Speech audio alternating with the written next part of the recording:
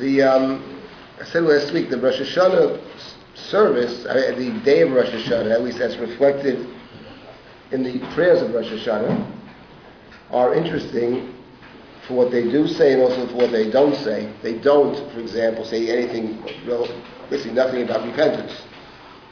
One might have expected the Rosh Hashanah service to say something about repentance, but it's not there. And it means that the fundamental theme of Rosh Hashanah is not repentance, although repentance does sort of creep into the service indirectly. And that is because since what it is fundamentally is the day of judgment, God is king, is judge, and when you stand being judged by an all-knowing judge, the natural instinct is to begin to be concerned about how the judgment might end up and to make all kinds of commitments about the future. And that's how the Rosh Hashanah, day of Rosh Hashanah, is also the beginning of these 10 days of repentance and leads up to Yom Kippur. In the words of the Torah, when the Torah describes this process of repentance in chapter 30 of Devarim, it begins with the words, V'ashevot el vavecha, you will sort of take to heart. And that is, you take to heart, I was going to say, what it means is that we haven't yet figured out what's wrong, but we know something's wrong. Sometimes you feel unease or anxiety about something's bothering you. Someone says, what's bothering you? At least someone says it to me, I say, I'm not sure, but something is bothering me. Then later on you figure out, hopefully, what it is that's bothering you. Anyway, that's Rosh Hashanah. Rosh Hashanah is indirectly maybe about repentance, forgiveness, and all that, but it's not directly about that at all, because word about that would be manifest in the service, which it's not. Yom Kippur, on the other hand, is a much simpler day. Yom Kippur is easy, actually. Yom Kippur is clearly about repentance. It's about us and our ability to change. I'm not saying that's easy, but the idea is easy. Rosh Hashanah is a day very foreign to us. It's a day about God, God's kingship. So we have to struggle with that. I discussed that last week. What is the service of Yom Kippur about? So essentially there are two main components to the Yom Kippur service, and then there are additional things as well. I mean, if pressed to say what are the core prayers of Yom Kippur, because it's important to know what the core prayers are if we want to understand the day as reflected in our service. There's also the day as reflected in the Torah, as reflected in the Bible. But in terms of our experience of Yom Kippur, as reflected in the Machzor, I would say there are three key pieces to the service. The first two are obviously correct. The third one, I'm not sure you put as a key piece. One of them are these confessions that we are saying on Yom Kippur. There's the long confession, the Al-Chet. I'm talking about the Ashkenazic rite. I'm not sure the Sephardi probably have a similar or different rite. These confessions, which are long and short, typically they consist of the long one, which goes on and on. Al-Chet shechatzanu lefanecha, the sins we have committed concerning, and list them typically in alphabetical order. And then there's the short confession, Oshamnu, Bagadnu, Bazalnu, etc. Those are confessions. And interestingly enough, these confessions, what's called vidui, are recited actually not only on Yom Kippur itself. There are 5 services on Yom Kippur. There's the night service, then there's the morning service, Shacharit, then there's Musaf, that's 3, Mincha is 4, and there is the Ne'ilah service, the last service, the Ne'ilah. And the Vidui is recited during all of those services, twice, privately and publicly. And on top of that, there's another curious custom, which is to recite the confession Mincha before Yom Kippur. Very strange. Mincha before the meal. That's why we actually prayed Mincha early on Erev Yom Kippur, because we want to say Vidui before we eat. That's a whole discussion as to why that should be, but that is the practice. There is actually another interesting practice, very interesting practice, which many Jews observe, and that is to say Vidui just as you begin Yom Kippur. Anybody familiar with that practice? Okay. Speaking of Zakah, you're referring. There are many Viduyim, actually. Tefillah Zaka is one of them. And who here is familiar with Tefillah Zaka? You say Tefillah Zaka? Sorry? I read it, but it takes a long time. It's very male. It's not for women. Tefillah Zaka is not for women. But the point is, Tefillah Zaka is actually a very interesting prayer. But there are others. Forget that Tefillah Zaka is what forget that. But there are other viduyim written by there's one that I've been saying the last few years, which is written by the Ibn Ezra. L'cha Hashem. There's a very good tune for it, by the way. Not the whole thing, by Ehud Banai. You should get it. It's very good. Excellent. L'cha Hashem Teshukati. Ehud Banai. It's very, very good. Very beautiful music. I assume he wrote it himself. It was written by the Ibn Ezra, and that is recited as Yom Kippur begins. The truth is that particular poem, confessional, is also found in one of Sabbato's books. It's very interesting. He talks about it's very good. I forget which one it is. I think Tiyum Kavanot, I remember. But Sabbato, in one of his novels, Sabbato's with Rosh Hashiva at Ma'ale Adumim, but he also writes novels. He writes stories. So he in one of his books, he actually describes this particular piyut. It's very beautiful by the Ibn Ezra.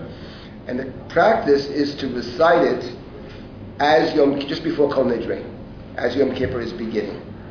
I want to get back to this interesting practice of saying Vidui as Yom Kippur starts. The one who actually alludes to this practice, which is a common practice. I'm not sure it's common on the west side of Manhattan, but it's a very common practice. The west side of Manhattan before Kol Nidre by schmoozing, that's another story. But the point is that if you go to a place which takes the prayer service very seriously, so the very common practice to say Vidui as Yom Kippur is beginning. I want to get back to this. What is that about, actually? The one who talks about this, actually, is the Ramban. In his commentary on the Talmud, the Ramban discusses this practice, which is very... And many, many people wrote Vidui. The point I'm making is that, so apart from the Vidui that we are saying 10 times on Yom Kippur, twice, 2 times 5, there's another practice to say Vidui in Mincha, and there's an additional practice to enter into Yom Kippur with some kind of a confessional. Very curious practice. So Vidui certainly is one of the core ingredients of Yom Kippur, and not surprising, because when the Rambam wrote his very beautiful and well-known laws of repentance, Hilchot Tshuva, 10 chapters of which he said there's one mitzvah, and the mitzvah is to do tshuva and to confess your sins. So the confession, actually, the idea of actually verbal confession for the Rambam is what tshuva is about. He based it on the statement in the Talmud that the thing is close to your heart. To do it with your mouth and your heart. Your mouth, says the Talmud, refers to confession. Vidui.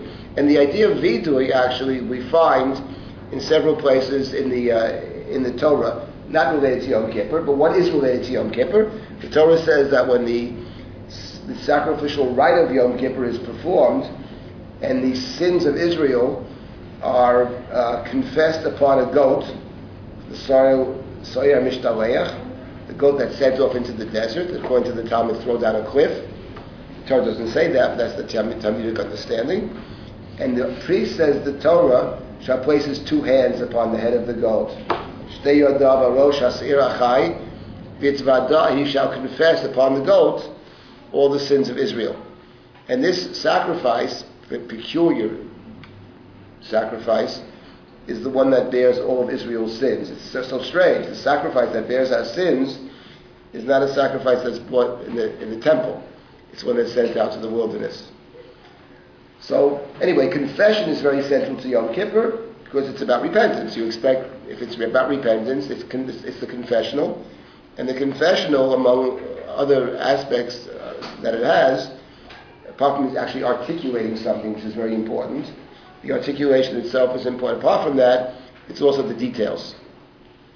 I remember when Rowie was here, Rowie Madeline was here, I had invited him in June to speak about prayer.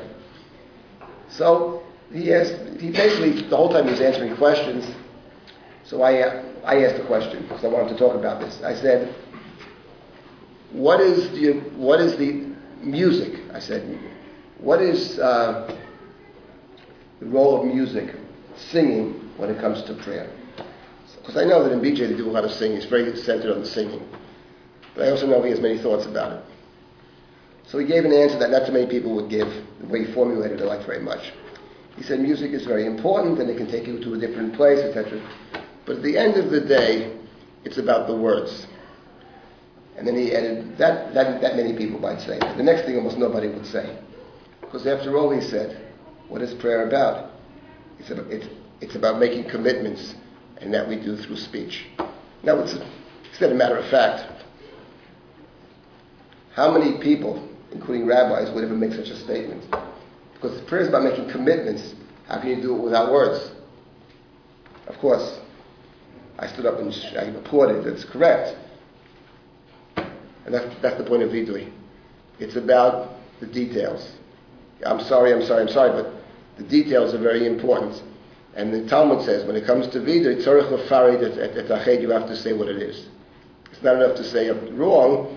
You have to be explicit. You have to be as concrete as possible. Because it's all about commitments and what are we committing to. And therefore, so that's vidui. That's one piece of the service on Yom Kippur that's clear. Yes. Why is that male oriented? I will. Is the woman not available with that? No. I will explain about Tefillah. I will explain about Tefillah Zakar.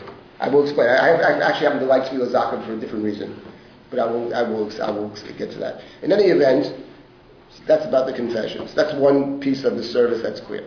Then the second piece of the service, which is central to Yom Kippur, is what we call slichot, the penitential service. Slichot is, at its core, the repetition of the attributes of God's mercy. That's the core of Slichot. Hashem, Kelachun, B'chanun, etc. And we don't simply want to say those couple of verses, so we intersperse them with other kinds of statements, with poems, etc., and the different kinds of poems. And these poems, typically one of them is called the Pismon, it's the main poem, recited responsively, and there are other types, many types of slichot. But at its core, this repetition of the attributes of God's mercy is a central prayer of Yom Kippur. Now, let me just digress for 2 minutes and tell you something about the slichot service that's actually very interesting. If you open up any ancient machzor, if you go to any place, or you go to a service where they actually retain all of the traditions. I'll give you 2 examples of services that retain all of the traditions. If you go to a true Sephardic service, I don't mean Hasidim, I mean real Sephardim. Go to a Yemenite synagogue, go to any place that actually retains traditions. They will say slichot in all of the 5 Yom Kippur services. All of them. If you go to a place where they use the Birnbaum machzor or whatever they're using, the point is they will typically say slichot only the night of Yom Kippur, called Nidrei night, after Mariv, and also Ne'ilah. But in Shacharit, in Mincha, and Musaf, they will not say slichot. They'll say a truncated piece of it, which was cut by some editor in the wrong place. But they won't say slichot. But if you go, for example, if you pray in a true Sephardic service, or if you go, for example, to the German tradition, to the Yekis, you go to them, they maintain the traditions. If you go to Breuers, they don't change anything. They will say all the slichot in all the services. It is obvious that is, you can see in the Gaonim, more than 1,000 years, it'll talk about the recitation of slichot in all of the Yom Kippur services. Yes, now there were those. Yes, Rabbi Soloveitchik who believed very much in maintaining all of the traditions, especially when it came to prayer, and it also bothered him that the way the master chops up the slichot makes no sense. So he and others as well, have maintained the recitation of slichot in all the services. What is actually very interesting is 2 questions. First of all, why did it stop? Because clearly they were saying it for hundreds of years. Why did it stop? And secondly, interestingly, also to me, is why, when it obviously makes no sense, was it not restored? It says a lot about public prayer. What it says is that even when something makes no sense, when a community does it, well, it makes no obvious sense. Maybe it makes some sense in some other way, but communities, when they get into a pattern of doing something, find great difficulty in actually changing, even where clearly this is something which doesn't seem to fit with our tradition. But if you go to any synagogue that retains the old traditions, you'll see they say slichot in all of the services. I wanted to begin by saying something about slichot, then I'll get back to the vidui, and then maybe we'll get to the third core piece of the Yom Kippur service. As far as the slichot is concerned, the first interesting question is, where do you say slichot? Where do you actually say slichot? Where in the service I'm talking about the classical service. Classical service. Where in the classical service are the slichot recited? So let me point this out to you. First of all, slichot, if you go to a service, most of us don't, I'm sure, but if you go to a service where they say slichot in all of the service, in all 5 prayers, the first point to make is that slichot are only recited in the repetition, in the public service. Slichot are never recited privately. That's number one. It's only a public prayer. Okay. Now, let's say where as a public prayer, it is always recited, but when possible, in the middle of the repetition of the Shemona Esrei, in the Amidah, in the repetition of the Amidah. Now, let's talk about the one place where everybody says slichot, I think, without exception. Anybody who has any kind of a traditional service at all says slichot, and that is in the last of the Yom Kippur services, Ne'ilah. In Ne'ilah, everybody says slichot. There's virtually nothing else to say except slichot in Ne'ilah. When do we say slichot in Ne'ilah? At what point in the service do we introduce Ne'ilah? Do we introduce slichot? And the answer is, do you know? The answer is, it is introduced after the Chazan says, Yaleh v'Yavo. It's after Yaleh v'Yavo. Yaleh v'Yavo is the classical statement or prayer that we say on every festival. Yaleh v'Yavo, etc. It says, Zichronenu b'Yom, so on Yom Kippur, B'Yom Kippurim hazeh. We said on Pesach, we say on all the holidays, Pesach, Shavuot, Sukkot, Rosh Hashanah, Yom Kippur. On all these days, Shmini Atzeret, we say on these days, B'Yom X, Sochreinu Hashem Elokeinu bo v'tova, V'tenu bo v'bracha, Hoshenu v'chayim, Tvayishu v'rachamim, Chus v'chaneinu, V'rachemu v'enu v'hoshienu, Ke'elechu eineinu, Ke'mel chanun v'rachum ata. And at that point in the Ilah, if you have your master, in the Ashkenazic rites, the Chazan begins with Petach Lanu Shar. Open up the gates. And then we are saying slichot, and the common practice is, in the traditional practice, is to say 13 of them. 13, the attributes 13 times. That's the heart and soul of Ne'ilah, actually. Now, what's interesting is that not only, that's Ne'ilah, but for those rare people that say slichot also in Shacharit and also Mincha of Yom Kippur, it's the same thing. In each of the other 2 services, after Yaleh v'Yavo, we begin with slichot. Slach lanu avinu ki chatanu, that usually typically begins. In some Sidurim, I don't know about the art school, I haven't seen, but some of the Sidurim you'll see, it's interesting, the study of the Siddur is very interesting from a historical standpoint. In some of in the old Adler, it's a German Machzor, they actually have slichot printed. But in some other Sidurim, in Machzorim, you'll see 3 words. There's no slichot. Kan omrim slichot. At this point, you say slichot, but it's not printed. And one of the theories about why slichot disappeared, Goldschmidt goes crazy about this. Where are they, But the argument, there were 2 main arguments as to why they disappeared. Interesting argument. One is that in Europe, they would not say the same slichot every single year. They would vary. There were loads of people who wrote a lot of slichot. So they had their more popular ones, but every year they would say different ones. But the printer could not keep up with this. The printer couldn't print that so many slichot. So they would come out with, they didn't have photostats in those days, they must have had some kind of a text.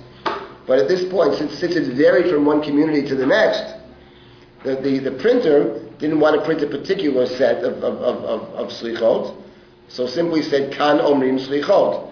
But the moment you don't actually print it, forget about it. The moment it's not printed, no one's going to say it. So it disappeared. That's one theory. The other theory is that it disappeared because over the last couple of 100 years, we have a new institution called the Chazan. The Chazan, as a paid performer, or whatever, that's fairly recent. The Chazanim didn't care for Slichot too much because he can't do that much with it. They're like Nisana Tokef better or whatever. So Hinandi, I don't know. But the point is, so with the advent of the Chazan as a paying the guy money, you want him to do something. Slichot, you can't get too much mileage out of Slichot. So that's another theory as to why the Slichot. In any event, the Slichot disappeared in most congregations, but where they exist, they're introduced by Ya'aleh V'Yavo. Now let me say something about the introduction of Ya'aleh V'Yavo. Yeah, what do you want to say, sir? I think it has to be connected linguistically to the last 5 words. It is connected linguistically to the last 5 words, but it's more than that. What Suri says is, if you look at the last few words of Ya'aleh V'Yavo, it says, Ki elecha einenu, and then it says, Ki kel melech chanun v'rachum ata. Chanun v'rachum are 2 of the 13 attributes of God's mercy. In fact, not only are they 2 of the 13 attributes of God's mercy, they're the main 2. If I have a chance, I'll explain why they're the main 2. I'll get to that. That's very important for Yom Kippur, actually.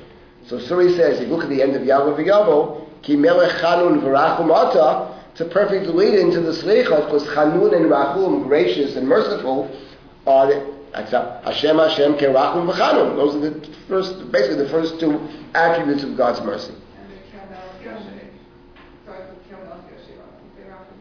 Kel Melech Yo. Right, Ki Kel Melech. Yes. Kel Melech is an introduction. Right. Kel Melech is another introduction to Slichot, which perhaps picks up from Ya'aleh V'Yavo as well. That's also a good point. Now there's another point though. But before you comment, we make a different point about Ya'aleh V'Yavo, which is this. There's something curious about Ya'aleh V'Yavo. The truth is, it's an old fight. Old, I mean about 800 years old. Rabbeinu Tam. There's something very curious. I'll tell you something right now, which you probably never noticed. I mean, you did notice it, but you never thought about it for 2 seconds. Please correct me if I'm wrong. So he says, I did think about it. Okay, maybe you thought about it. But I'll tell you what it is. Let's say this year. This year, Yom Kippur is when? It's on Shabbos, right? Yom Kippur is on Shabbos. Whenever the holiday falls on Shabbos, you start, let's say, in the davening, Vatiten lanu Hashem Elokeinu b'yava et yom ha-Shabbat hazeh v'et yom ha-Kippurim hazeh. Right? Baruch atah Hashem mekadesh, etc. Ha-Shabbat v'yom ha-Zikaron. You also mention Shabbos. We have to mention Shabbos. It's the holiest day, of course. In all of the services, we're always mentioning Shabbos and the other day, except for one prayer, Ya'aleh V'Yavo. In Ya'aleh V'Yavo, you never mention Shabbos, even though it's Shabbos, right? At least the Ashkenazim don't. I'm not sure about the Sfardim, but the Ashkenazic rite, based on Rabbeinu Tam, is you never mention Shabbos in Ya'aleh V'Yavo. Why not? Why not? It is Shabbos. This year Yom Kippur falls on Shabbos. You don't say Zochreinu Hashem, right? You don't sleep on Shabbos. You don't. Well, you don't have it full. Okay. So in other words, the point is the following: the theme of atonement is not a Shabbos theme. It's actually, Shabbos is the one holy day we have, the only one, where there's no atonement theme. Every other holiday we have, without exception, talks about sin, talks about forgiveness, talks about God's mercies, God's rachamim. In fact, that's how all the Musaf, the classical Musaf begins on Yontiv. It talks about sin. Melech rachman rachem oleinu. And the sacrifice, the Musaf sacrifice of every single holiday, without exception, contains sirizim and chalul chatat. It's a sin offering. There's a sin offering on every festival. Every single festival, Pesach, Shavuot, has one of the themes, forgiveness for sin. The only exception to the rule is Shabbos. On Shabbat, there is no sin offering. There's only a burnt offering. Uviyom HaShabbat shnei kvasim and eish latmimim. Right? There is no sin. So on Shabbos, the Ya'aleh V'Yavo theme, not just the last 5 words of Ya'aleh V'Yavo, but the whole theme of the key word of Ya'aleh V'Yavo was the word Zikaron. Zikaron, Zichronenu Ufikdonenu. Zikaron in the liturgy refers always to God's forgiveness, to sin and forgiveness. As evidenced, for example, by Rosh Chodesh, right? Rosh Chodeshim V'Yamcha Natata, Zman Kapara L'Chol Todatam, Yotam Rak Yilu V'Necha, Zikaron L'Chulam Yiyu. What Zikaron? It means forgiveness. So Zichronenu, as Rabbeinu Tam said, and the Ashkenazim have followed his direction, that on Shabbos it's inappropriate to mention Shabbos in Ya'aleh V'Yavo, because the theme of Ya'aleh V'Yavo and the theme of Shabbat don't work well together. And before you comment, I had another thought about Ya'aleh V'Yavo as well, which is I wonder about Ya'aleh V'Yavo, why we don't say Shabbos in Ya'aleh V'Yavo. Ya'aleh V'Yavo, Zichronenu u'fiktonenu v'zichron avotenu, v'zichron Moshiach ben David avdecha, v'zichron Yerushalayim yirkochecha, v'zichron klamcha beit Yisrael ufanecha. I think there's another theme about Jerusalem and about David. The term that's found in the Tanakh when it comes to David and Jerusalem is the city that I have chosen and the king that I have chosen. Bechirat David, Bechirat Hamikdash. And on Shabbos, even though Shabbos is observed by Jews and not by Gentiles, that's true, but the idea of chosenness is not basically a Shabbos theme. It's a holiday theme. Atah b'chartanu mikol ha'amim is the basic prayer of the festivals. It's about history. It's about chosenness within history, as opposed to accepting the Shabbat, accepting God as Creator, which is the Shabbos theme. So for all the above reasons, the kapara element, the chosenness element, and the rachum v'chanun, as it ends, we don't say on Shabbat. We never mention Shabbat in Ya'aleh V'Yavo. So it's a perfect jumping off point to say the slichot. That takes care of ni'ila, that everybody says. All traditional services. I know what everybody does, frankly, but just try to understand what I'm doing. Then there's shachrit and there's mincha. That takes care of 3 of the 5. So we're left with 2. Musaf and Mariv. You wanted to say something? No, I just wanted to ask you what defines the prayer as a slicha, whatever I didn't understand. The key ingredient of the slichot is the repetition of those 2 or 3 verses in the book of Exodus. Hashem Hashem kerachum v'chanun erech hapayim. I'll talk more about it. That is the main point of slichot. That is the main element of the slichot, but we also say certain liturgical poems, but we don't want to just say 1 or 2 lines and that's the end of it. So there's a whole world of these poems which surround some people have devoted their lives to studying these things. They're different kinds. I'll give you an example. Something that's very interesting. Actually, I was thinking tonight of doing this, and I decided not to do it. There are certain genres when it comes to slichot. I'll tell you one of them. One is called, if you open up a slichot book, take for example Goldschmidt's work, the critical edition. There's a lot, since the Geniza fragments have been found, there's tons of stuff on slichot. Fact is that there's one of the genres for the slichot is called Akedah. There are many slichot which talk about the binding of Isaac, Akedat Yitzchak, as a genre.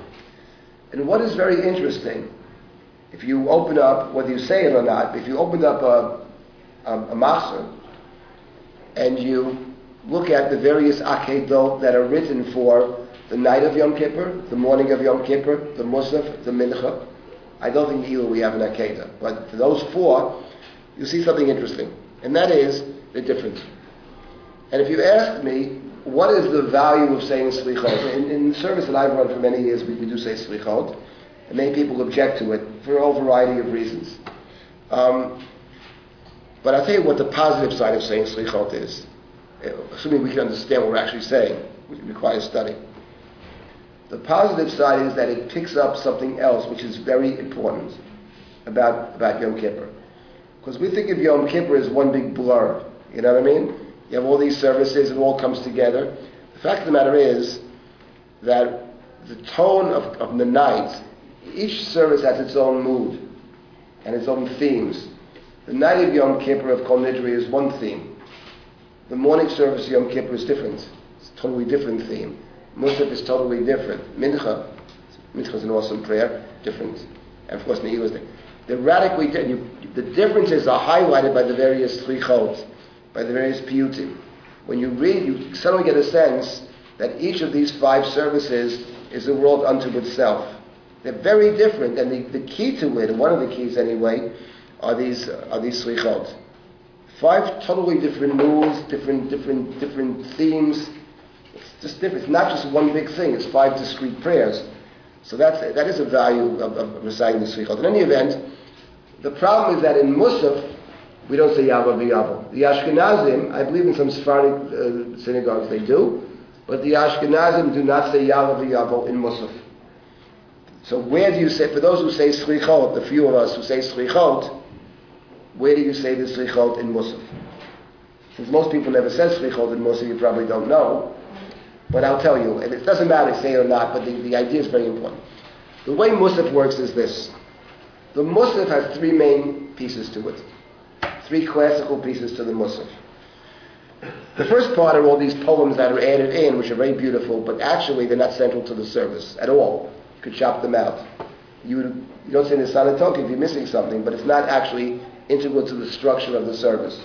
The Musaf service of Yom Kippur has three pieces. The first piece is the reenactment of the service of the high priest. It's called the Avoda. I would say that's one of the big three services of Yom Kippur. The reenactment of the service of the high priest. And there were many, many such poems written to reenact the service of the high priest. They all begin the same way. They begin with the creation of the world and describing various mistakes that are made over time until you come to the high priest in the temple and the detailed reenactment of what he does, which is based on the Mishnah in Masechet Yoma. The core piece of the service in the Musaf is the Mishnah. In fact, the early Avodot are almost simply a recitation of the Mishnah. Unlike Rosh Hashanah, as I mentioned last week, that you read verses from the Bible, it's about God. Yom Kippur is about us. We read our great work, which is the Mishnah, which is the result of human creativity and study.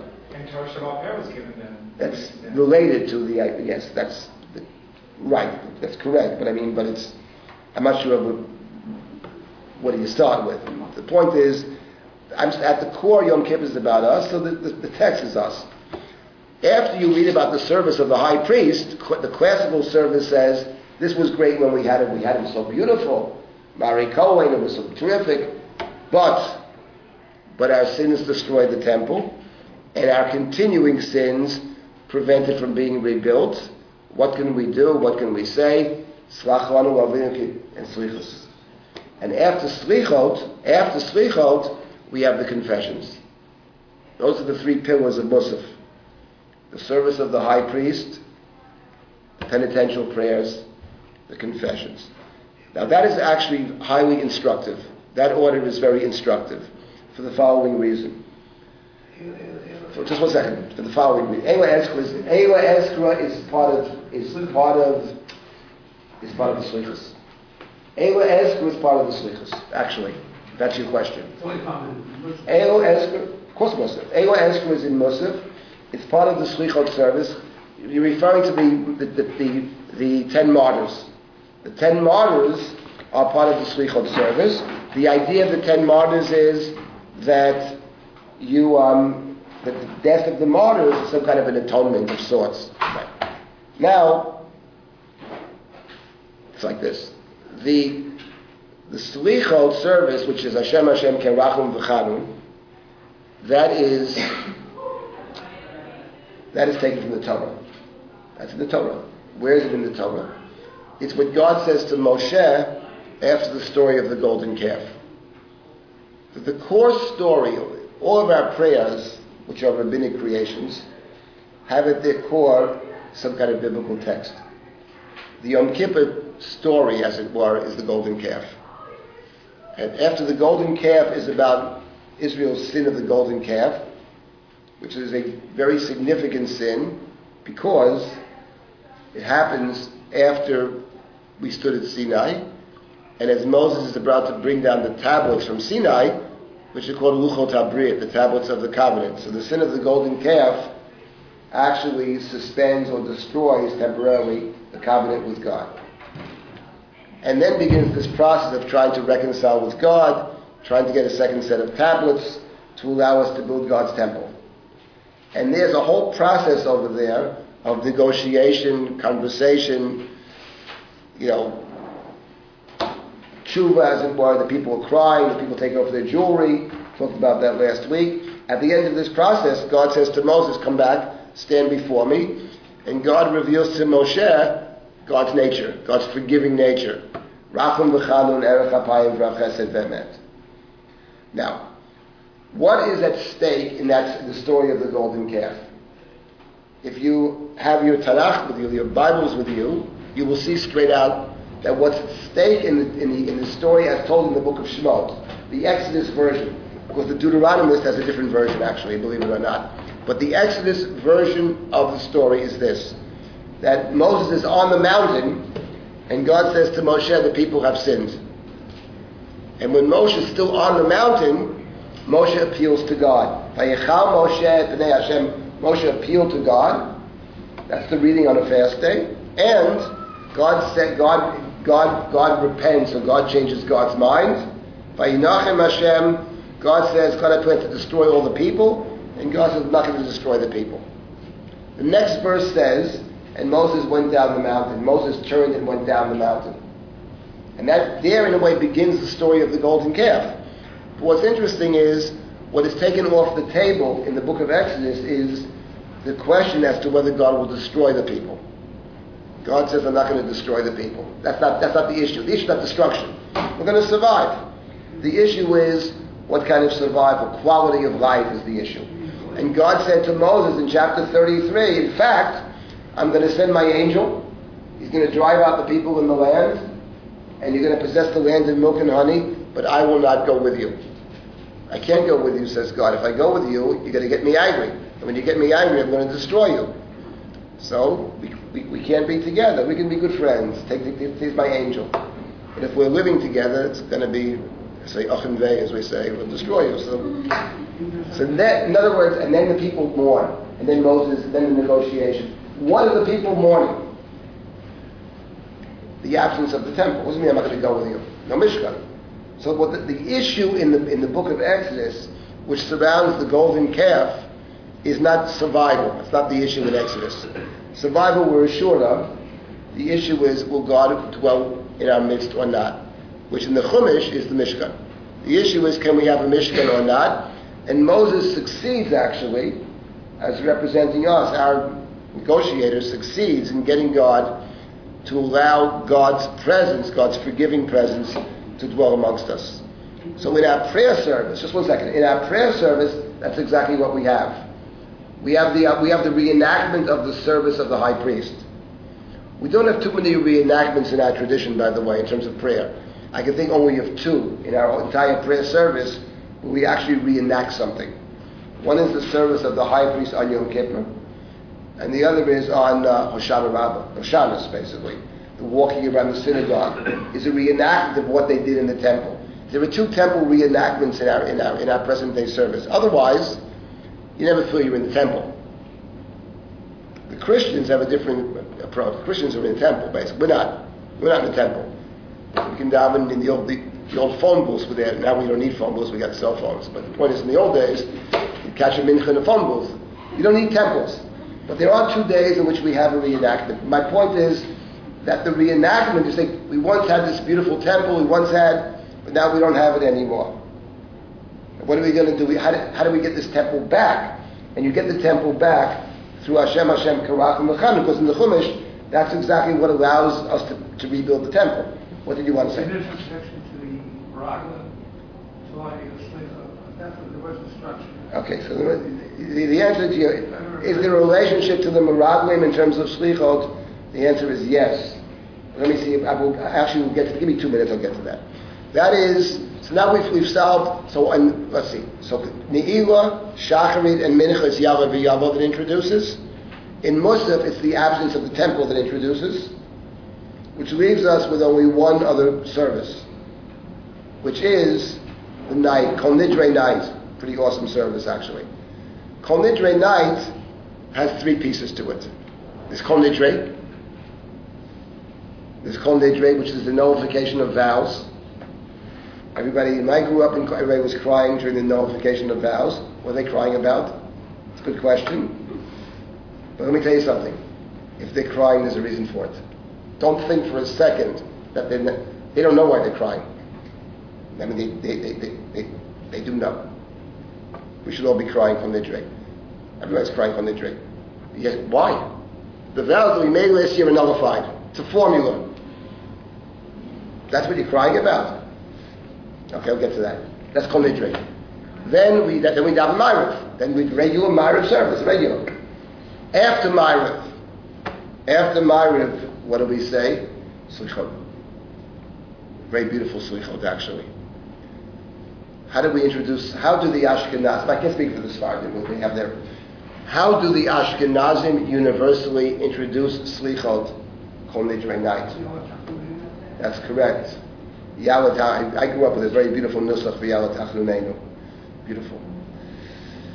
Survived. What is unbelievable davening.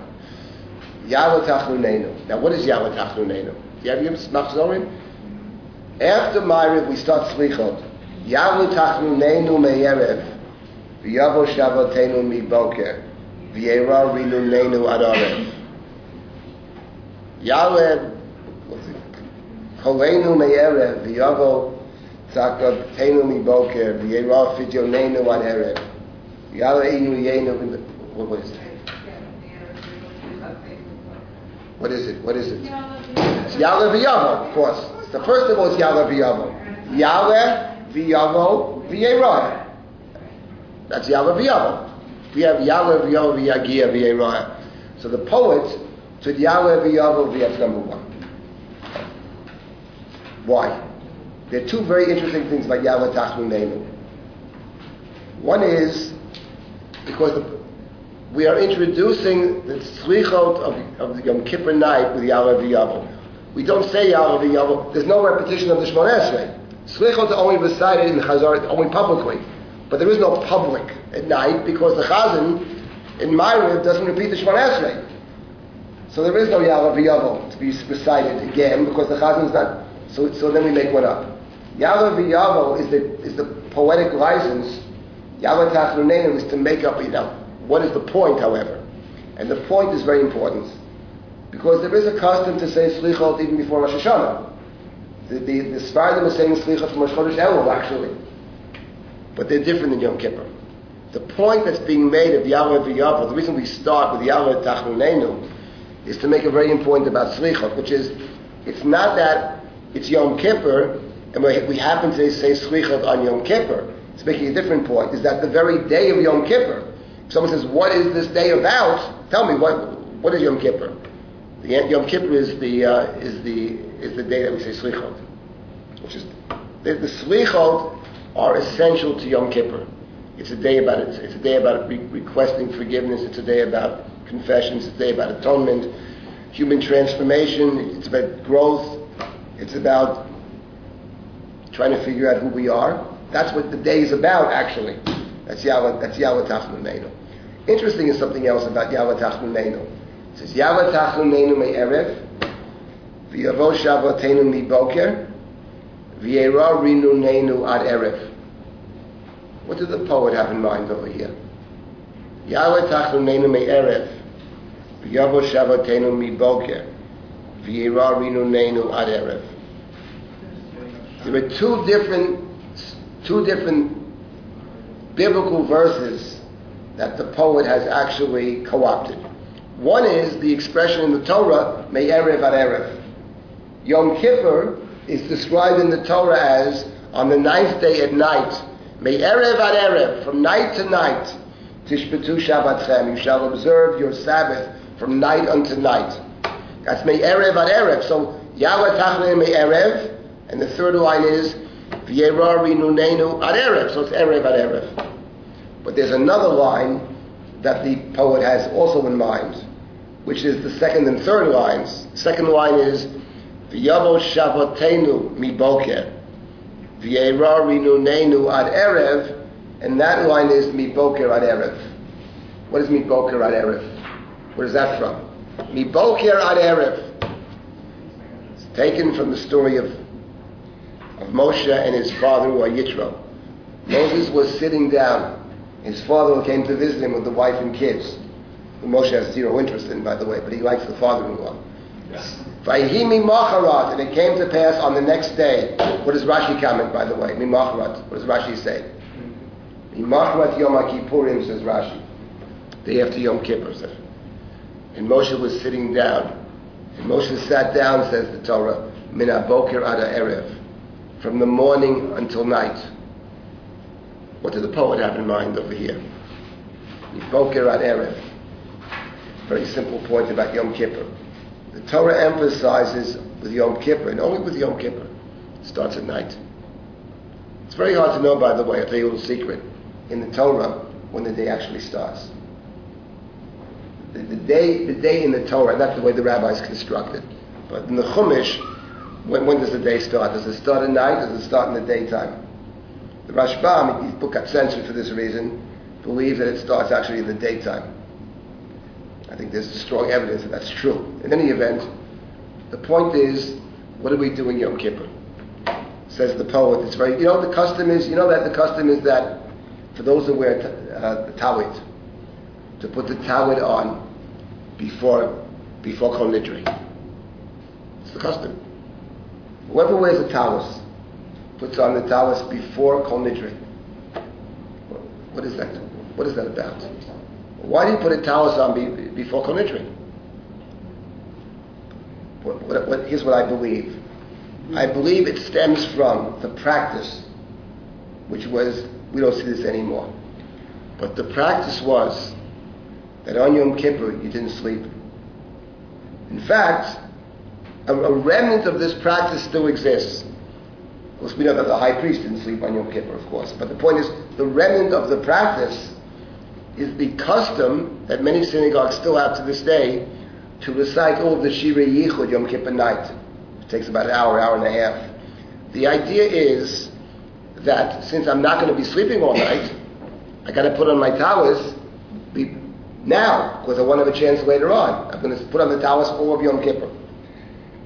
And the point of the poem is that Miboker v'ad Erev, the morning is a time of judgment. The judgment starts in the morning. In fact, if you look at the Slichot service for Yom Kippur, you will see that the classical Pismon for Yom Kippur is all about judgment. Right? Shofei Kol Haaretz v'yotav Mishpat Yamid is the classical Pismon of the Ashkenazim for Yom Kippur morning. Ki Olet HaBoker Shofei Kol Haaretz, the judge of the world. Abraham called God the judge of the world. Judgment starts in the morning. Beit David Dinu HaBoker Mishpat. Says the poet, the judgment starts in the morning. But you know what we do? We say Slichos at night. Me Erev ad Erev precedes me Boker v'ad Erev. So the practice is, yes, the judgment starts. We're not waiting till the morning to pray. We are preempting the judgment. Just as we do with the custom of starting Slichot even before Rosh Hashanah. It's not even Rosh Hashanah yet, we're saying Slichot. We preempt the judgment. That's Yahweh Tachnu. So anyway, we're introducing, just to demonstrate these poems, the way they're constructed, there's a message here. It's not just art for art's sake. There's a very important message over here. A, that Yom Kippur is about the Slichot, and B, that it's about the preempting of judgment through these penitential prayers. We're not waiting for the judgment. By the time the judgment comes around, in 10 hours from now, we're deep into these prayers. We already have God's ear before the judgment, so you preempt the judgment. So that's what we're doing at night. So we make up a Yavo actually. That's the way Slichot are introduced on Yom Kippur. Now I'll respond to your question about the Meraglim. You asked me about the Meraglim, so I'll tell you. There's something else very interesting about the Slichot service. There's something very interesting about this formula of Hashem Kel Rachum V'Chanu. Someone mentioned earlier, Nisa mentioned earlier, that on Yom Kippur in the tradition is the day that the Torah was received. The second Luchot are received on Yom Kippur. And that the idea of the second Luchot, the emphasis is that on Yom Kippur we were given the Torah Shebaal Peh, the oral law.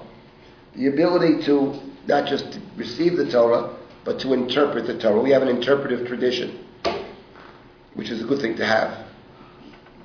I think the process may have slowed up a bit in recent times, but we have the ability to interpret, to read. Otherwise, you have a fossilized religion. This way you have a living religion. And that's our job, all of us, to be part of this interpretive tradition. What's interesting is that the expression, Hashem Kel Rachum V'Chanu, that phrase, that we appeal to God's mercies, appears in the Bible I think it's 8 or 10 times. And each time is different, actually.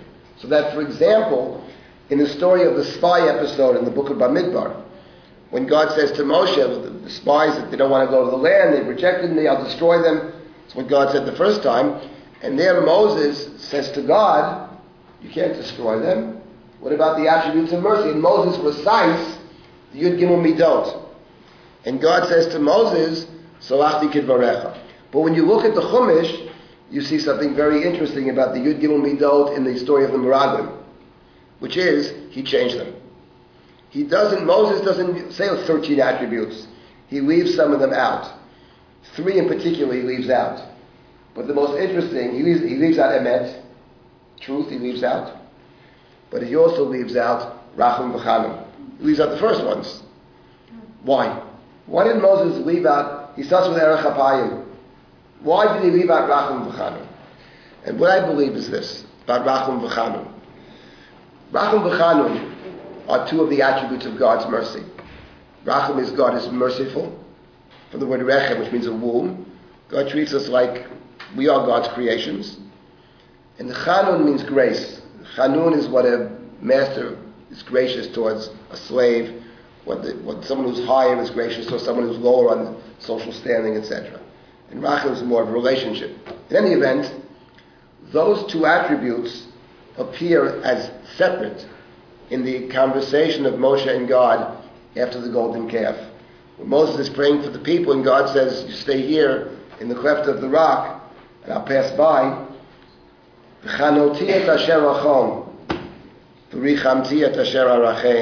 I will be gracious to those who find grace, and I'll be merciful to those who might choose to have mercy upon. And those are the 2 attributes that are singled out in the context of the book of Exodus. And what is that story actually about? As I mentioned before, it's not about the Jewish people surviving, because God said you'll survive. It's about the relationship. What Moses' role is in Shemot is to be a negotiator, to bring the 2 sides together. So Israel and God have to come together, which means typically compromise on each side. Israel has to mend their ways, has to cry, has to search God out. Talked about that last week. The truth is that God also compromises. Because the God who will travel with us in the desert is not a God in all of God's attributes. It's Rachum V'Chanun. It's the attributes of mercy. Only if God, one might say, limits God, is it possible for us to have a full relationship with God. Because God's right. If I go in my fullness, in my aspect of judgment, how can anybody survive? So it's only possible for God to be with us if God travels in the aspect of mercies. So that's about relationship. When it comes to the spy episode, however, what's Moses going to say? The people said to Moshe, we don't want to go into the land. We want to go back to Egypt. What is Moses going to say to God? Please bring them into the land. That's what Moses says in Exodus. Please take them into the land you promised Abraham, Isaac, and Jacob. If Moshe had said that, God would have said, take them into the land. I'm happy to take them into the land. They don't want to go. What do you mean take them into the land? They want to go back to Mitzrayim. But what are you talking to me for? Talk to them. Forget it. It makes no sense. Doesn't work. So Moshe has a different strategy there. It's not about their relationship. Moshe understands it's not going to work. And Moshe has a different strategy, which is Erech HaPayim, which is don't destroy them. Distribute the punishment over time. Let the next generation emerge. The Pokeda Vota Banim in the book of Numbers actually is positive. It's got a distributive theory of punishment. If God visits the punishment only on this generation, God will destroy them. Give them an opportunity to develop. That's Moses' prayer. That's what God says. Okay, they're not going to go into the land, but they'll have to wait 40 years. But the next generation will go. So you see, what's very interesting is this idea that Nisan mentioned earlier, that Yom Kippur is the day of Torah Shabbat Peh. It's the day of the oral tradition. It means the day of the ability of the human being to interpret God's word. The best example of that in the Bible is Hashem Kerachum V'Chanun, because there you have Moses interpreting God's word. Moses changes God's word. You said Rachum V'Chanun, and I leave out Rachum V'Chanun. You said Emet. I don't want Emes, says Moshe. I don't want truth. Leave truth out of it. Operate differently. Each situation is different, and Moshe, the great interpreter, is able to take God's word, but to adjust God's word to the appropriate situation. That's Hashem Kerachum V'Chanun. By the way... So that's why the feeling it always bothered me, that's why the stress is and using Salati of the Morocco. Of course, I'll get to that. Now, Opposed to the Egel, which was that's my next point. That's the next point I want to make. It's a point that I made many times. Maybe you heard it from me in the past, but I'll tell you, I like it very much. I'll repeat it. If you look at the Slichot service of Yom Kippur, it's very interesting. Let's say the Slichot service first emerges actually before Yom Kippur. Kol Nidre. After Kol Nidre, right? What does the Chazan say? Slach na lavona amazek godol chastecha. The Chashen asata. Actually, before that, the Chazan before that. The Nislach l'chol adat b'nei Yisrael. This is the Kol Nidre service. So listen to this. It's very good, actually. This is because it's true. After Kol Nidre, the Nislach l'chol adat b'nei Yisrael. Like the Chazan says, the Nislach, which can be translated in one of two ways. In the Torah, it means it shall be forgiven. The sin of Israel shall be forgiven. Why? Ki l'chol ha'am b'shgaga, they sinned unwittingly. Because they didn't mean to sin. They sinned unwittingly, by accident. B'shgaga, the shogeg, accident. Then, after we say that as well, then the Chazan says, Slach no ravona amazek godol chastecha, forgive the people in your great mercies, great loyalty. Kasher nasato amazem mitzrayim v'yareina, as you have borne them from Egypt till now. And the congregation responds 3 times, Vayomer Hashem salachti kitvarecha. And that's the end of the Kol Nidre service. What's that about? So let me explain what that's about, actually. There's an act of interpretation. The Machzor actually is interpreting the Chumash. First of all, there are 2 verses that are cited.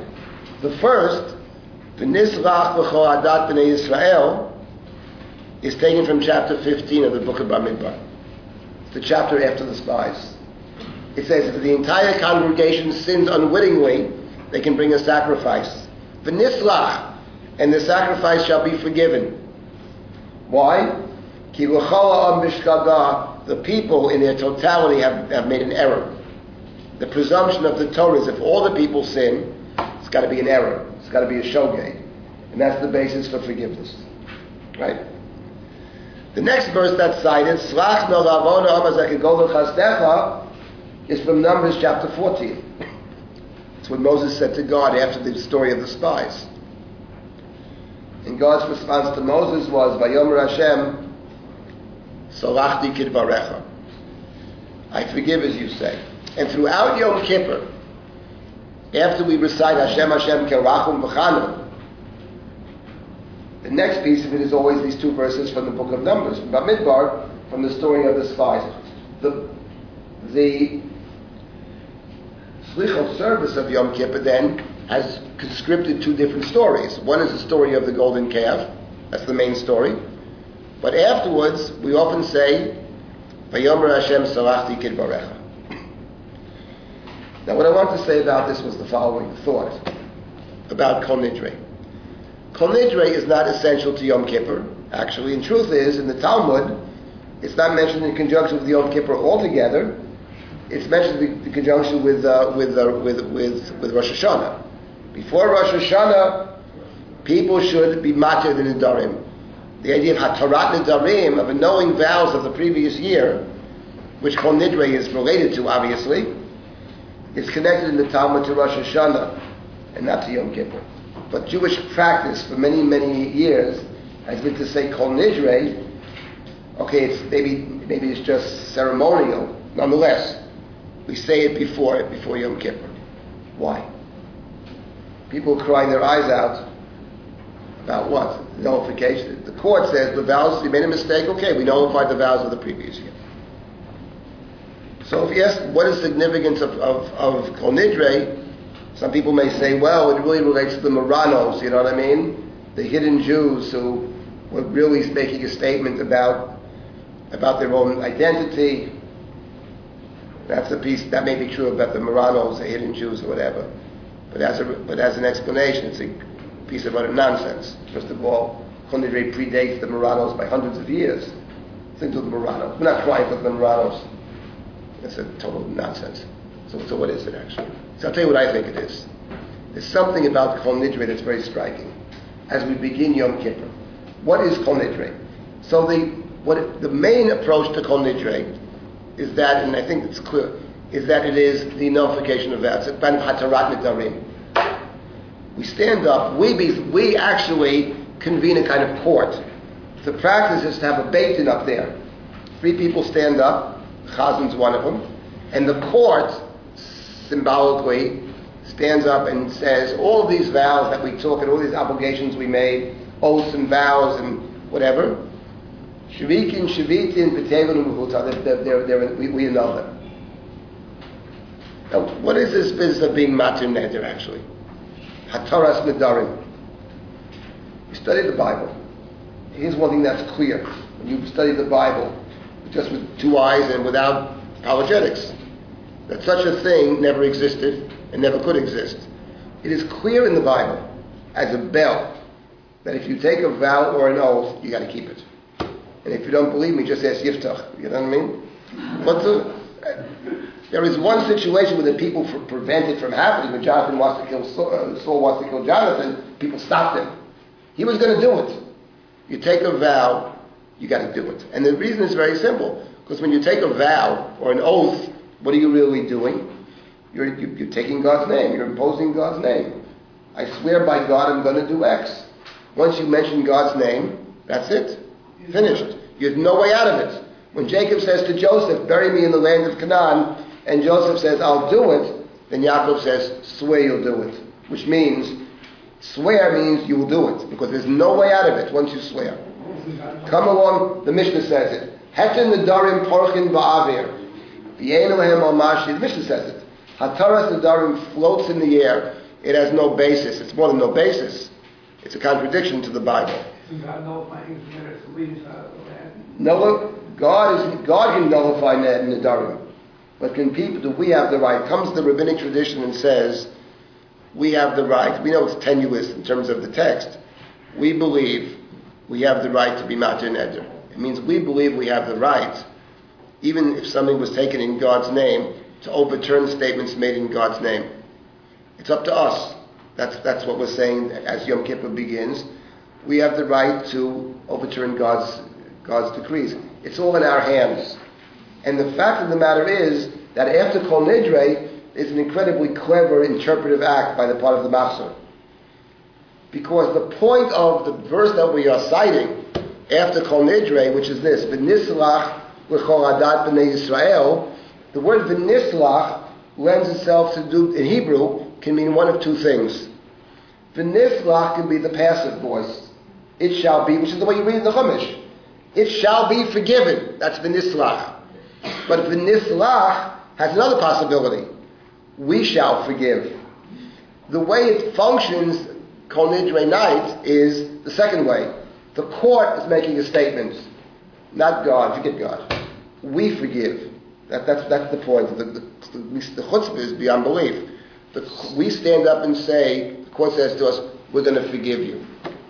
And then God chimes in and says, Vayomer Hashem, salachli kidvarecha, says God, I forgive as you say. Now, why are people crying? They should be crying. You know what this means? The unbelievable responsibility. It's not getting us off the hook. It's the opposite. Your fate is in your hands. Forget God. It reminds me of Purim, actually, Yom Kippur. It's all up to us. That's what we're saying. Friends, God is a given. Forget that. Are we going to do what we have to do? That's the question. It's unbelievable. This idea that we are responsible for our own fate, that we can, this is our myth, as it were. Or that another human being is responsible. What? Or that another human being is responsible. Right, but they are our designees. The point is, they are representing us. The point is, we are gathering together as a community. And before Kol Nidre, we say something else, which is also very powerful. We say that whoever is in this room, this is part of our community. Even those that were exiled or put in cherem or whatever, we're all in this thing together. It's a true sense of community. Everybody's included. Because after all, we have said the truth. The person we vilify over there, that could be us. If it's not us, it's by virtue usually of circumstance. So the point is, we're all in this thing together. And these are our designees. These are the people we have designated. This is us. We are saying, in effect, Unlike Rosh Hashanah, it's all about God. God is king of the world. But on Yom Kippur, we're making a different statement. On Yom Kippur, we're saying that, and this is our, I think I would say our myth, one of our guiding principles, Jacob becomes Israel. We know that on some level it's always an act of grace, that we believe. On the other hand, I do think that, at least in Kol Nidre, we're making a different point, which is, God is a given for Yom Kippur. Vayomer Hashem salachti kidvarecha. Says God, if you do the work you're supposed to do, I'm going to go along with it. The question, of course, is, can we do what we're supposed to do? That's the problem. That's the question. That's the power of Kol Nidre. And this idea that we can actually overturn God's word, overturn God's judgment, overturn God's Bible, which is what our Torah Sadarim actually is. Anyway, it's very simple and straightforward, but it's very powerful. Now, let me get to the other point. That's the story. That's the Meraglim. So the truth is, we're both actually. The main text is from the book of Exodus, but the secondary text is the second time that we have these attributes of God's mercy. By the way, I'll mention a small aside over here, then I'll finish up with one last point about what I mentioned about Vidui. Something I heard once, I believe it was from Eben Leader, I'm not sure, but I'm not sure he said it in this context, but the idea is I heard from him, and I think it's very powerful. But actually, on Yom Kippur, we have, of course, the whole davening is the golden calf. The hero of Yom Kippur, I said Rosh Hashanah, the hero is Abraham. In the hero of at least the hero of the liturgy is Abraham. The hero of the Torah readings on Rosh Hashanah is actually Sarah, and then of course Chana. The women are the heroes of the Haftarah, Sarah and Chana, especially Chana, and also Rachel. Rachel, Mavaka, Abonel, 3 women. But on Yom Kippur, there's one hero. It's Moses. It's Moshe. Moses. Right? As you revealed it to the modest one. Who's the modest one? It's Moses. Moses prays for us after the golden calf. It's interesting, by the way, something else about Moses, thinking about Moshe on Yom Kippur, we have to remember one thing very important about when Moshe came down the mountain, what the Torah emphasizes about Moshe, which is he was all alone. He has nobody. He came down the mountain, his brother had sold him out.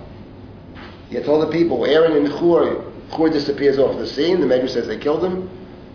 Aaron made the golden calf. Joshua, his beloved disciple, his faithful disciple, is waiting on the foot of the mountain.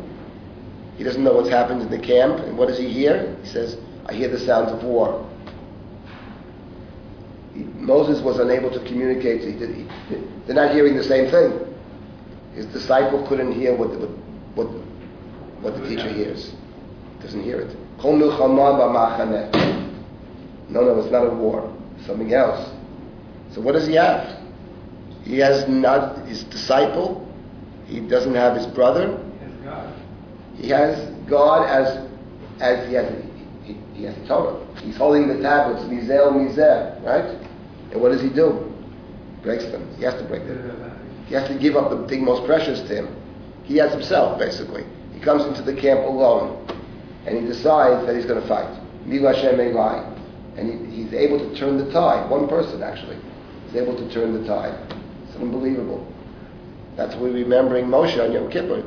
At the end of the day, talk about communal prayer and all that. It's about every person. Each of us has his own story. So that's what Yom Kippur is about. It's our stories. And we stand alone. Even though we stand in a big community, we stand alone. And we're remembering Moses who stood alone. The high priest also goes in alone, by the way, to the Holy of Holies. And nobody shall be in the Olam Moed when it's all about being alone on Yom Kippur. Because at the end of the day, everybody's different. Everybody's unique. My story is not your story. So therefore, we are remembering Moshe as the great hero of Yom Kippur. That's these. Now we have. So this is the Slichot service of Yom Kippur, and we say it another time. We have the Slichot are mentioned another time at the end of Yom Kippur, not the very end, but towards the end. There is another time that we have a kind of Hashem Hashem Kerachim V'chanim. Another version, another variation on a theme. Someone else, of course. At the end of Yom Kippur, we are reading the book of Jonah. He had a different take on right? Jonah is sitting outside the city. Jonah is sent to Nineveh to tell them to repent. So what does he do? He runs away. He runs, it's in Micha too, it's in 8 places. Yes, in Micha. It's in Micha, it's in Micha, it's 3 places in the Psalm, it's many places. But we don't read Micha, some have it at the end of the Haftarah. But in Yonah you have it. And Yonah is very interesting. Because in Yonah actually, it's about the prophet who doesn't want to carry out the prophecy. He's sent to Nineveh, go to the city of Nineveh, he runs away. Why? Why does Jonah run away? So the truth is, there are all kinds of theories, but actually we don't really need theories, because Jonah himself says why. Jonah himself says why he ran away. Because he goes to Nineveh, and what does he say to Nineveh? Od arba'im yom v'Nineveh, in 40 days Nineveh shall be overturned. See, Jonah is the most successful prophet who ever lived. Unbelievable prophet. Jeremiah is 52 chapters trying to bring the people back to repent. So God is helping us. It doesn't help, right? Jonah, what does he say? Od arba'im yom, 5 words. And the king of Nineveh gets off his throne, and he puts on sackcloth, and everybody's crying and crying out to God. The animals are crying out. So, what's the difference? You know what it is? I'll tell you something. I'm not sure it's true or not, but it could be. Jeremiah wants the people to survive. Jeremiah is our friend. At the end, he tells us terrible things, but Jeremiah loves us. Jonah wants them to die, actually. Jonah wants them to die, and they know it. When he says 40 days Nineveh shall be destroyed, he's hoping, and please God, do it. If you can do it quicker, it's even better. He hates them. At the end, he's waiting outside the city for Nineveh to be destroyed, and he's very disappointed. It's not destroyed. And he's very upset. God says, what are you upset? Are you angry? I'm angry even unto death. I knew you were going to do this, he says. I know the way you are. There is a different formulation. I think it's in Yoel. I know you're a God who's long-suffering, who relents of the evil. And he leaves out Emet. I know you are a God, he says, but he leaves out truth. Not as Moses left out truth because he doesn't want the truth. He leaves out the truth. It's a critique of God. He says, what is this? Why do you forgive him? How could you erase the past? It's not truthful. And do you really believe that they're repenting? Let's see how they are in 5 years from now. Nineveh. Nineveh is the evil city. Nineveh is Babel. Well, what is this? And actually Jonah raises a good question, that we all ask the same question. Yes, Yom Kippur is transformation. Let me tell you something. The person you can't stand 2 days before Yom Kippur, you can't stand 2 days after Yom Kippur either. You ever say, oh, I hate the guy's guts, but Yom Kippur passed, No. You don't actually believe that to be the case. Maybe on rare occasions it happens, but, I knew one person who actually Yom Kippur changed her life. Yom Kippur person. Changed her whole life. Yeah, that's very rare. So, Yom Kippur is... The book of Jonah raises a very important question. Jonah actually calls the whole Yom Kippur into question. And the question is, what is God's answer to Jonah? What is God? God answers Jonah, whether Jonah accepts it or not. He says, you're so upset at this glory that was destroyed, and I'm not going to have mercy on these 100,000 people who don't know their left hand from their right hand, and all the animals. That's the end of the book, actually. So, whatever we have to think about, what is God's response? What's interesting is that the book of Jonah is using the Yigimel Midot, but a completely different, which reverses it, is that Jonah doesn't want the Midot. He doesn't like the attributes of mercy. He says, because they're not true. How could you forgive them? What happened to truth here? In any event, of course, his name is Ben Amitai, and that's, of course, that is the truth about Jonah. He says, and that's very important. It raises the question about truth. And the truth is, about Jonah, the book of Jonah is actually based upon 2 stories. One is the story of Moses with the golden calf, but there's another character. Time does not allow any kind of discussion now, but yes, the prophet Elijah. Elijah is very similar to Jonah. The same kind of personality, the same kind of concern about truth. The Medrash claims, of course, that the child born to the woman that he resides with is actually Jonah. It's a Medrash, but of course, it's making a point that Jonah, in a certain sense, is Elijah's spiritual son. So a study of the Eliyahu stories and the Jonah book are very much in order, but not for now. I just wanted to conclude the following thought. I mentioned before that slichot is one piece of it, and then there's something else. There are these confessions. And these many confessions. I must confess, I've always was a big fan of the slichot service, much less of these confessions. But in any event, there they are, and the idea of confession is very significant, obviously. But we have this strange custom to confess as Yom Kippur begins. What is that about, actually? Everybody has the custom, the practice, it's universal practice, whether observed or not, to confess a mincha. Mincha, you add the vidui in mincha, of course. But what does it mean as Kol Nidre is beginning to say the Tefillah Zakah, or to say Ucha Hashem Teshukati, or some of the Gaonim have long, the Sadi Gaon has a beautiful vidui. Let me say two things. Let me say one thing about Tefillah Zakah, since that's about Tefillah Zakah. And I want to say one thing about confessing as Yom Kippur starts. And I'll stop. Tefillah Zakah is male-centered, because it's all about all the acts of sex that didn't result in having children, and these acts are creating all these angels, these destructive angels, and all that. That's a lot of it. It's very focused on that. What is that about? I actually like Tefillah Zakah. Somebody once said to me, "You like this prayer? Are you out of your mind?" I like the idea of the angels, because I'll tell you what it means. I'll tell you about the angels. You see, here's the point. You enter into Yom Kippur.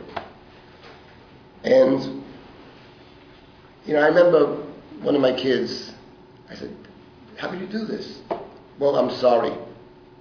"Oh, I didn't mean to do it," he said. "I didn't mean to." And my answer was, "Who cares?" You didn't mean to do it. But at the end of the day, you see, when you do something wrong, you create a reality. So I turn to God Erev Yom Kippur and I say, "I'm sorry." And God says to me, "That's great. Here's the problem I got. In the next room, I got 50,000 destructive angels. What the hell do I do with them?" You know what I mean? That's the point. That's the point of Tefillah Zakah. That you actually create a reality. And then forgiveness becomes a great miracle, actually. Because there's no logical way to understand it. Because when you do something, you create a reality. Which is why in Yom Kippur, actually, there's not just atonement for those who are living. There's even atonement for the dead. That's basically Yizkor on Yom Kippur. Why did the dead need forgiveness? Because what we do in our lifetime lives way beyond us. Because you set in motion a series of events, you can't stop it, actually. And then the question is, how can you ever really make it right? And that's the miracle that's the miracle. That's Tefillah Zakah. But I want to say something else about this idea of confessing as Yom Kippur starts. Some say what? Some say is synonymous. S-U-N. Oh, the sun is setting, yes? So therefore it's a time of paying forgiveness. It's like Nila, ending of Yom Kippur. Well, Nila, the end of Yom Kippur, I understand. Yom Kippur is over. But why is the sun setting before Yom Kippur, time of forgiveness? No, I understand, but why is that so? What is this? So I'll tell you what I heard from Evan Leader once said. It might have been in a different context. He said, somebody, I don't know if it's a true story, he said, maybe he talked about himself. He once went with his wife or somebody went with their spouse to speak to a therapist, to do couples therapy. And the therapist said to them, "I'm happy to, before I do the therapy though, I want you should have bad feelings, I want you to work all that out before you get to me. I want you to actually forgive each other, to discuss it. When you finish with that, and it's all worked out, then we'll start the therapy." There's something very deep about that, actually, about Yom Kippur. The point is, because that's when the work really starts. It's not about just the erasing of mistakes. This is the point about Yom Kippur, it's the point he was making. It's an opportunity to establish a very deep relationship, an ongoing relationship with the divine, with those things that we feel are what is demanded of us, really. that speak to the best part of ourselves. And the idea of confessing before Yom Kippur, in a way, is saying that, yes, we made many mistakes. Okay, let's take care of the mistakes. Yes, I did this wrong and that wrong and this wrong and that wrong. Okay, I've got to put that out. Now we start the therapy. Now we actually, let's talk about creating this temple. Let's talk about the Mikdash. Because that's our myth. It's not an allegory, as my wife says many times, it's a myth. It's about entering into a different consciousness on Yom Kippur. It's about, yes, I really want that temple to be rebuilt. I don't, but I do on Yom Kippur, because you enter into another place, into another consciousness. And then once you enter into that place, and the question is, how do you then go back to where you are? How do we return to where we really are and take that experience with us? That's, I think, the great challenge of Yom Kippur. So let's get the problems out of the way. And then we can stand before God, and then we can figure out where we're taking all of this. The truth of it is that in the Chumash, it's not about, God says, listen, I'm going to go into the land, take my angel, milk and honey, you got everything. And the people are mourning and crying. We don't want that. We can do better. That's the point. We can dwell together in harmony. We can have an ongoing connection. It's not just about correction of errors, okay? It's more than that. So that's the opportunity of Yom Kippur. That's the confession. Whether it's Tefillah Zakah, whether it's the Ibn Ezra's confession, whatever, our own confession, make up our own, it doesn't matter. And then we're starting with the Kol Nidre, which is saying, and we believe we actually can do it. That's our myth. We believe that we can make these choices, that we can end up in a better place through our own efforts, our own insights. That's the belief of you. Of course, to get to Yom Kippur, you got to go to Rosh Hashanah first. They were saying we are strangers and sojourners in God's world. It's not about us. It's God's world. We're players in God's world. And then Yom Kippur, having gone through that first, then we can say, okay, it's in God's world, but it's a place for us as well. And that's the opportunity that Yom Kippur offers us.